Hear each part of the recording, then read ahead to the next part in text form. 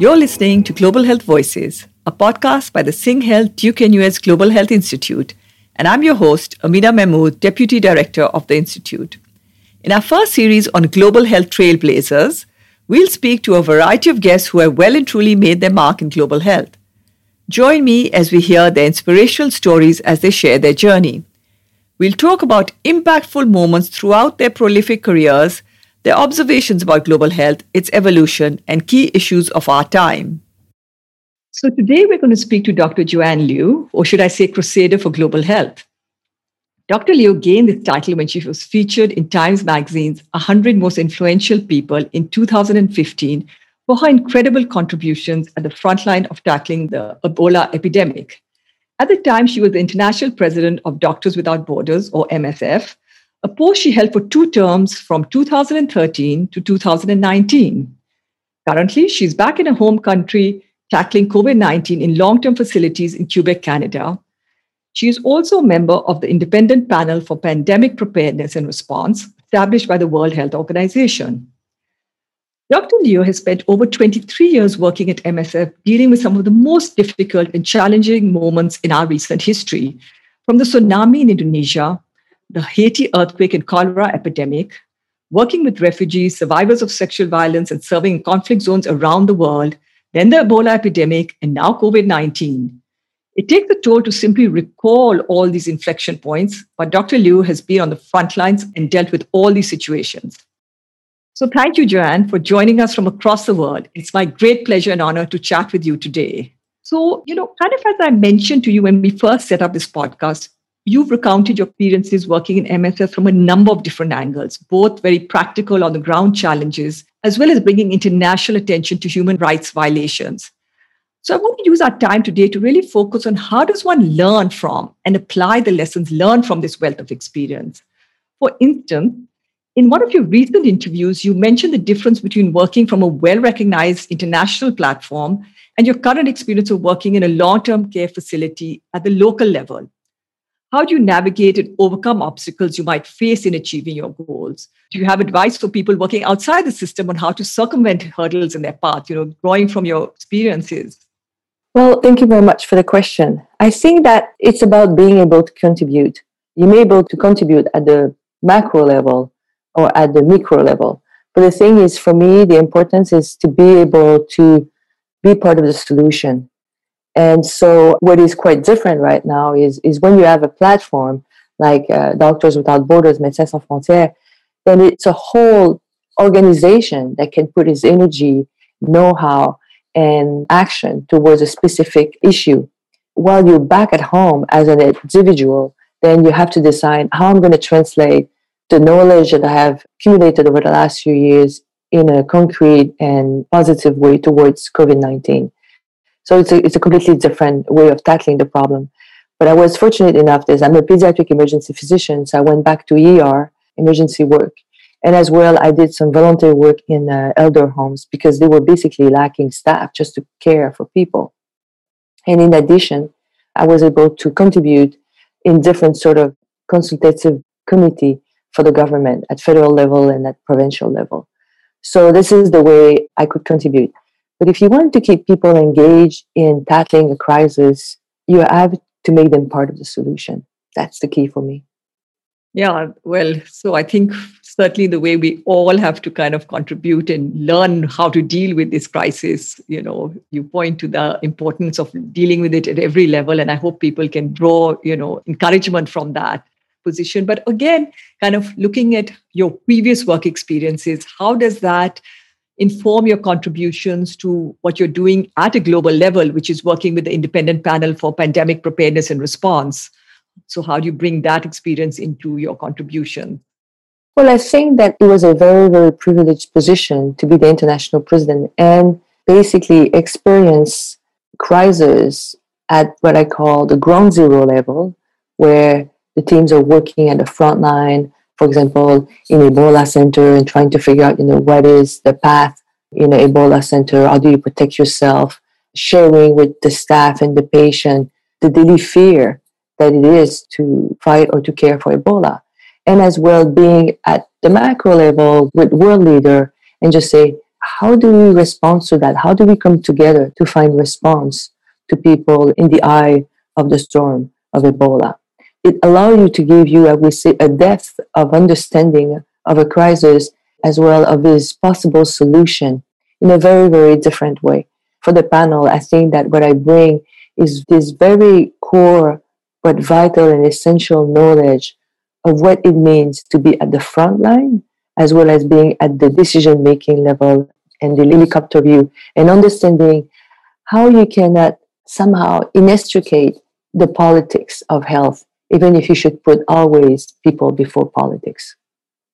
Yes, absolutely. So are there some key recommendations that are coming out of the panel that can be applied to countries across the globe on how they should be dealing with this? Absolutely. I think that where we somehow missed the boat initially is failing to recognize the magnitude of the threat when the public health emergency concern was declared on January 30th, 2020. And this does not apply to Southeast Asia, actually. It was basically we're on the starting block and reacted right away. But the rest of the world somehow, despite this declaration, sat on their hands for weeks and just trying to figure out, what should they do, looking, thinking that it was really far. And I think that many, many countries fail to prepare for the worst case scenario.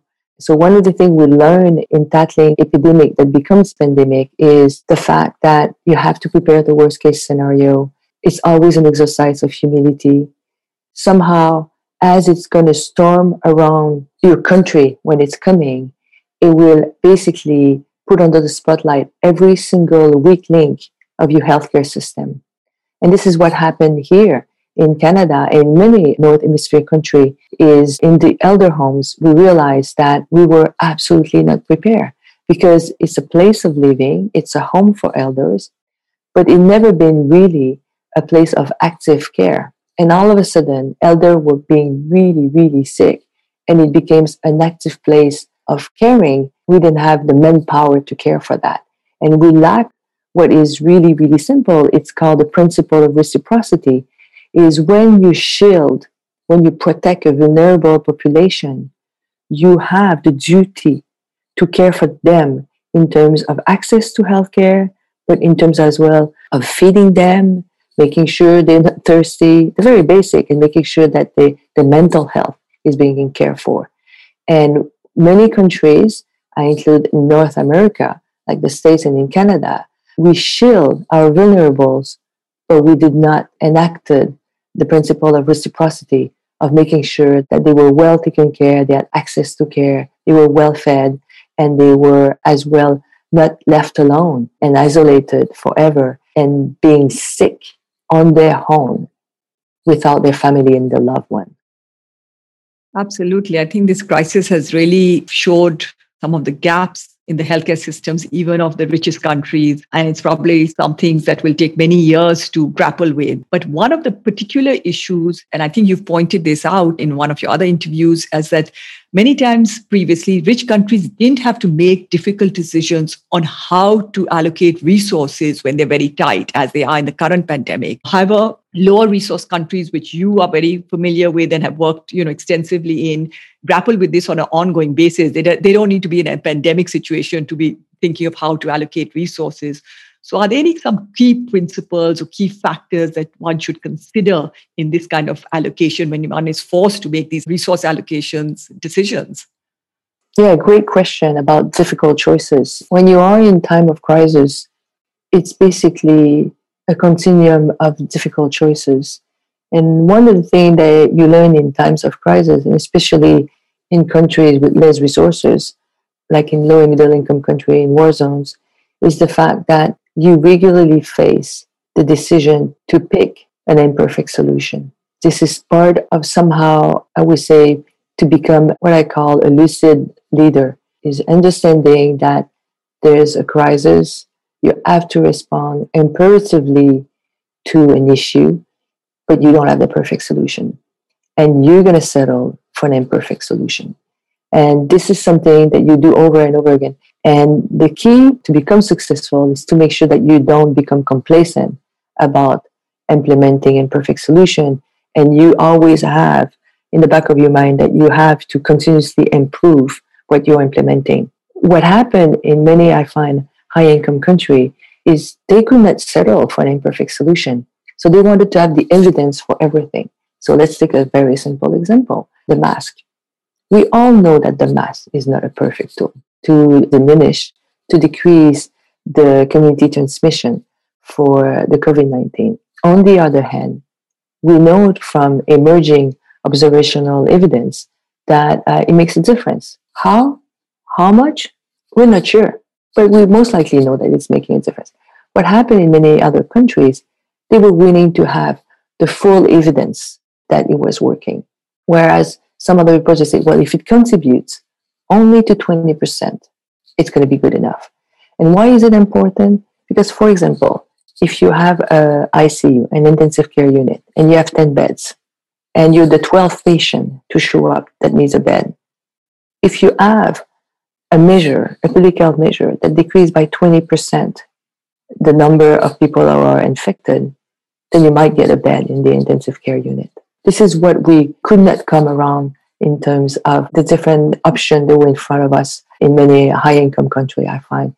And this is, you need, I would say, the openness and the lucid leadership to be able to accept those imperfect solutions and accept that you're going to need to update them and improve them as you're going along. I think you make some really important points of, not having to wait for every last bit of evidence to be in. And I think that can certainly be applied to as we struggle with the vaccines and which vaccines and issues of vaccine hesitancy and questions around them, but the need to act and then, keep building evidence as we go along rather than wait for it all to be perfectly orchestrated before. So thanks for that, because I think it's relevant, in many contexts, but certainly in what we're struggling with today. But also kind of extending that argument of the solutions. I know you tirelessly fought for political commitments at the global level to keep hospitals and other health facilities safe during conflicts. And in 2016, you were instrumental in having the UN Security Council approve this resolution, which seeks to kind of enforce respect for international law, end impunity for those responsible for war crimes. The resolution is passed. It was a great achievement, but yet on the ground realities very often haven't changed. How do you kind of remain optimistic? How do you not become cynical in such situations? How do you keep striving for those solutions? Right. This is interesting because regularly people are putting into question action when you don't have a perfect outcome. And that is a good example. Resolution 2286 about the protection of health in crisis zone is not perfect from many, many, many aspects. You have, first of all, to track back a little bit and understand where it came from. Is regularly, still today, as I'm speaking, hospital may be targeted or bombed inadvertently, whichever. But what happened in October 3rd, 2015, a hospital in Afghanistan, in the city of Kunduz, a trauma center from MSF, was bombed 5 times in the middle of the night and killed 42 people, and 14 of our staff died. As an organization, we had those kind of a tragic event happening to us. But 5 precise airstrike on a fully functioning hospital was something never seen before. And so when it happened, we were devastated. MSF has been working for decades in Afghanistan. We could not understand that this was happening to us after years of negotiation to have this trauma center open, knowing, and I'd been there before the bombing, and it was known as the gem of northeastern Afghanistan. Everybody knew that it was the place to be healed when you have a broken bone. And so we were devastated when it happened. And the population as well, because one of the things you do when you bomb a hospital is, of course, for us is very tragic because we lost dear colleagues. But the main long-term impact is you are depriving a whole population, millions of people, of access to healthcare when they need it the most. And so at that point, it was very, very important for us to do something about that because you have to understand, we were mourning, we were angry, and we had to rechannel that energy in something a little bit more positive. And then back then, there were many, as well, repeated attacks in the hospital in Syria and in Yemen. And we just say something needs to happen. We need to have a sort of a political signal that hospital are still a place of healing. This is a place where people can go, and even if you are in Kunduz or you are in Singapore or you're down here in Montreal, you know that when you go in a hospital, you can go there and feel that you're safe and you can heal in peace. This is how things started to articulate itself back then in 2015, 2016. This resolution at the UN Security Council was unanimously voted, and 80 countries supported that resolution. You know, after Ebola, it was one of the most, I would say, supported resolution at the UN Security Council. And many people are asking, but it's still happening. And a couple of things I answer to that is for the people in the field, for the MSF staff, who days in, days out, they are confronted to war and they risk their life at the front line of a conflict. It was key and I would say essential for me that we go and defend them at the highest governance platform of the world, which is the United Nations Security Council, and tell them that you have to protect hospital in a conflict zone. And you should not, I would say, look at them as if it's a place where the enemy could hide. And the doctor of your enemy is not your enemy. And we had to go and repeat that at the highest level. And then the other thing is the fact that although it's still happening, it's not exactly full impunity. It has to come back to the UN Security Council. People have to report back about it. And somehow, once in a while, it goes back on people's, I say, front concern, and it's discussed again. So very, very imperfect, but I think that this is how things change. And there's many rules like this or resolution that initially we struggle to implement, a bit like the Human Rights Declaration. And then decades afterward, it's a text that is a landmark in the humankind. Hearing you talk, I can see why you got the title of Crusader for Global Health. Definitely. Thank you for those words. And certainly, yes, it points a path of just having to stick with it despite the obstacles. But to change tack slightly, what you've always emphasized is the importance of localization, in your work. But kind of keeping that theme in mind, how do you view MSF's work in the context of decolonizing global health? I'm sure you might be aware of the conversations that have been taking place recently on decolonizing global health. And, MSF is a first responder in emergencies. Do you think it needs to address some of the issues of structural oppression, power imbalances that, come about through this global health system of ours?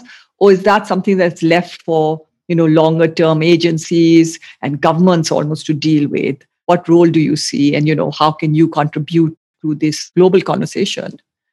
Well, I'm not part of MSF anymore as a leader, but I'm still a member of MSF. But I really do think that I always believe that you have to basically preach by example. And so I don't think that MSF is exempt in terms of the way that is working, of somehow not being up to a more, I would say, diversified and inclusive way of working. So there's room for improvement. There's a necessity to actively change the way we're working. So right now, it represents about 68,000 people on contract on a yearly basis with MSF, working in 72 countries. And the thing is, 9 out of 10 of people working for MSF are locally hired. And so therefore, they are the vital workforce that we have. Yet, they're not the one who have the decision-making job, most of them. 5 of our headquarters, operational headquarters, are in Europe. So something needs to change. Something needs to morph into something much more inclusive and diversified. But the thing is, those kind of changes never happen overnight and never happen without a little bit of power struggle, because this is what it's about. And so I think that it's difficult. What is interesting is with COVID-19, because of the travel ban, actually, especially initially, a lot of the work was done by the locally hired staff, and they were faring very well in most of the places. And then we realized that the proof is the pudding. It's happening. So I do hope that the organization will continue to evolve, and it's overdue. and we're not exempt of making it happen within the organization. Yeah, absolutely. So you bring up the point of, how COVID-19 has changed even the way the organizations can operate.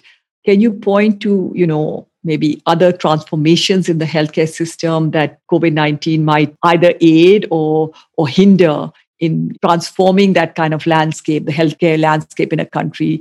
Because we're seeing all kinds of different ways of working emerging. We're seeing innovations, but we're also seeing a lot of inequities being exposed.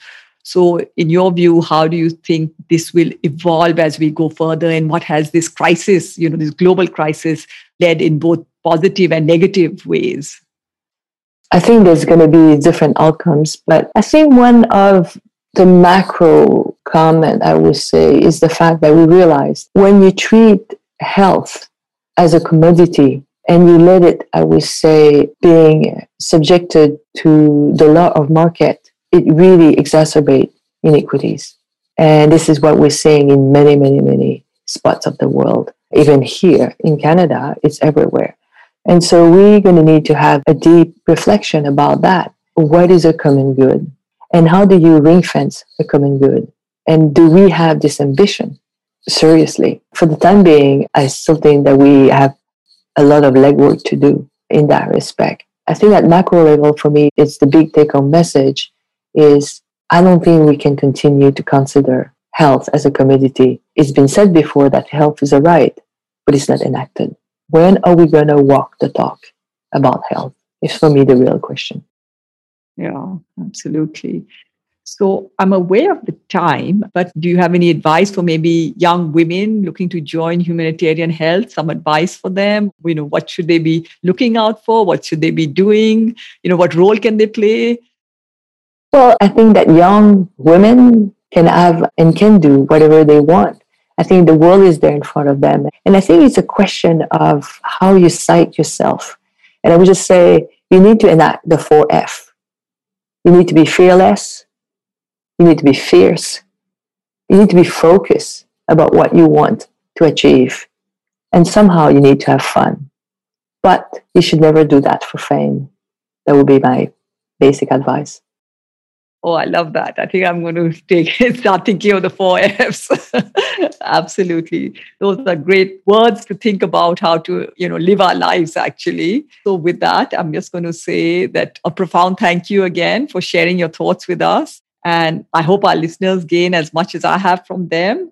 To our listeners, I want to say, do watch out for the next episode and feel free to drop us a note with your comments and suggestions. Email address is sdghi@dukenus.edu.sg. So thank you, everyone. Be curious, be brave, be safe.